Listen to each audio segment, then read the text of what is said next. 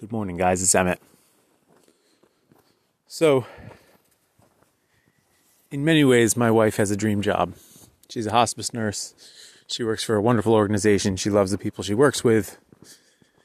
She has a day shift. She gets paid for the extra hours that she works. But she does work extra hours.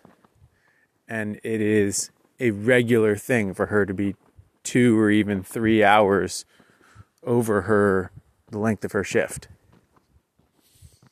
And yesterday evening, or maybe it was this morning, I can't remember. I think it was yesterday evening. I was really bothered by it. And I was trying to articulate to her why I was bothered by it, and she was defending it. And, of course, it's her job. She doesn't want to feel otherwise about it, so that's fine. But the problem, as I see it, is that the organization is running too lean, in that they really need another person there. It doesn't have to be another nurse. It could be another health aide or a nurse's assistant who would take some of the load off of my wife or the other nurses so that they could get their charting done, so that they don't finish their shift, deal with the crisis, and then start their charting, but they actually do their charting during their shift hours.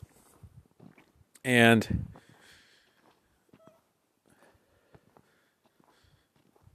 to my mind, it's a particular problem of certain industries that have this. Probably teachers are another thing. Anywhere where somebody feels lucky to have the job and sort of called to do the thing is at risk of being squeezed in this way. And in this case, I don't think it's intentionally being squeezed by some terrible CEO, right? I think it's just the director and the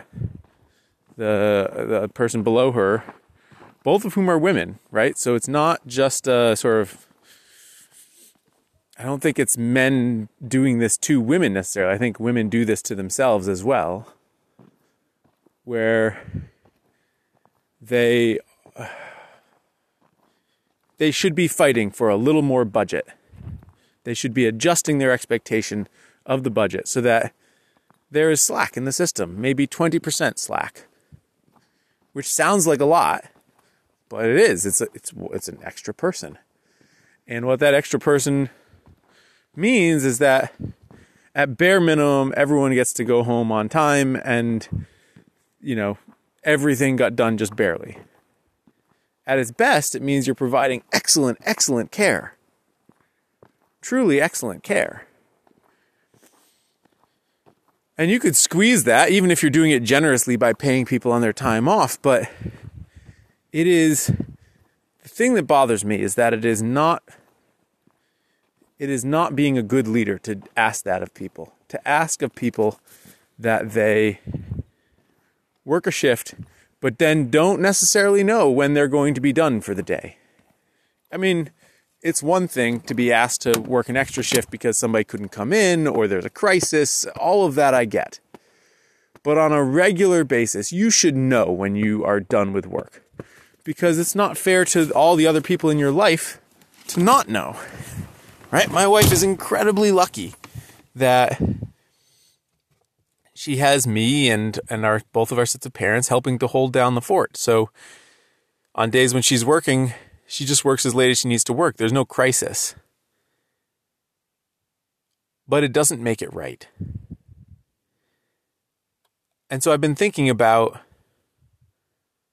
if you were the leader in that circumstance, why isn't it right to ask that of people? And I think part of it is that it's not being a good leader.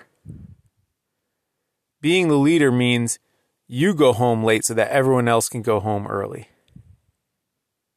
And if your people are routinely having to stay later than the job they signed up for, routinely, that means that you're not doing your job correctly.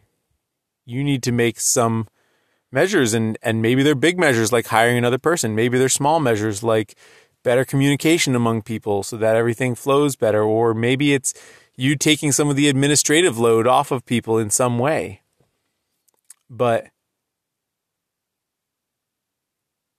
you cannot be a good leader and ask that of your people as a routine thing.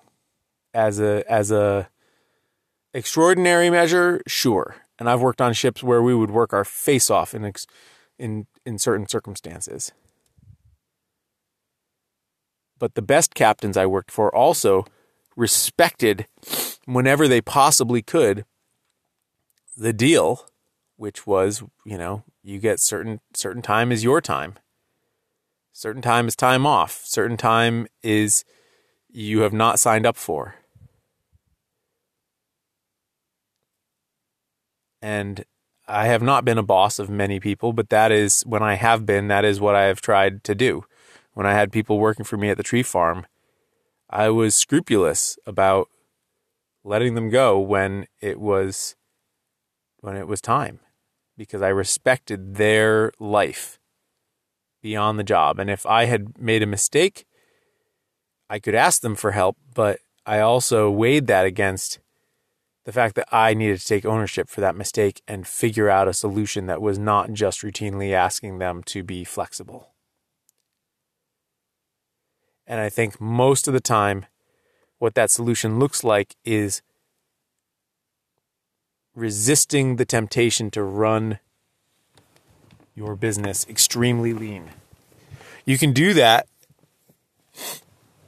if it's just you, and then you're only hurting yourself. But if you do it when it's other people as well and you're hurting them, it's not acceptable. So I don't know if this is going to reach anyone who has that kind of control.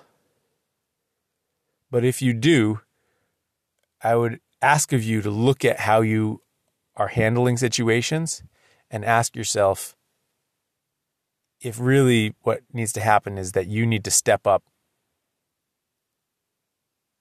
and make sure that your people are being protected. Their personal lives and their relationships are being protected by you.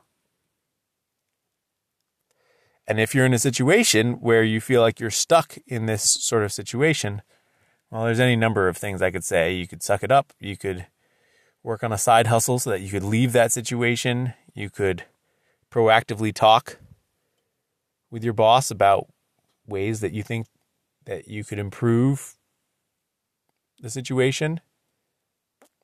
I'm less well equipped to talk about that.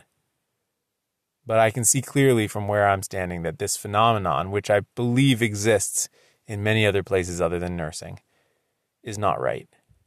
And it should change. Thanks for listening, guys. Talk tomorrow.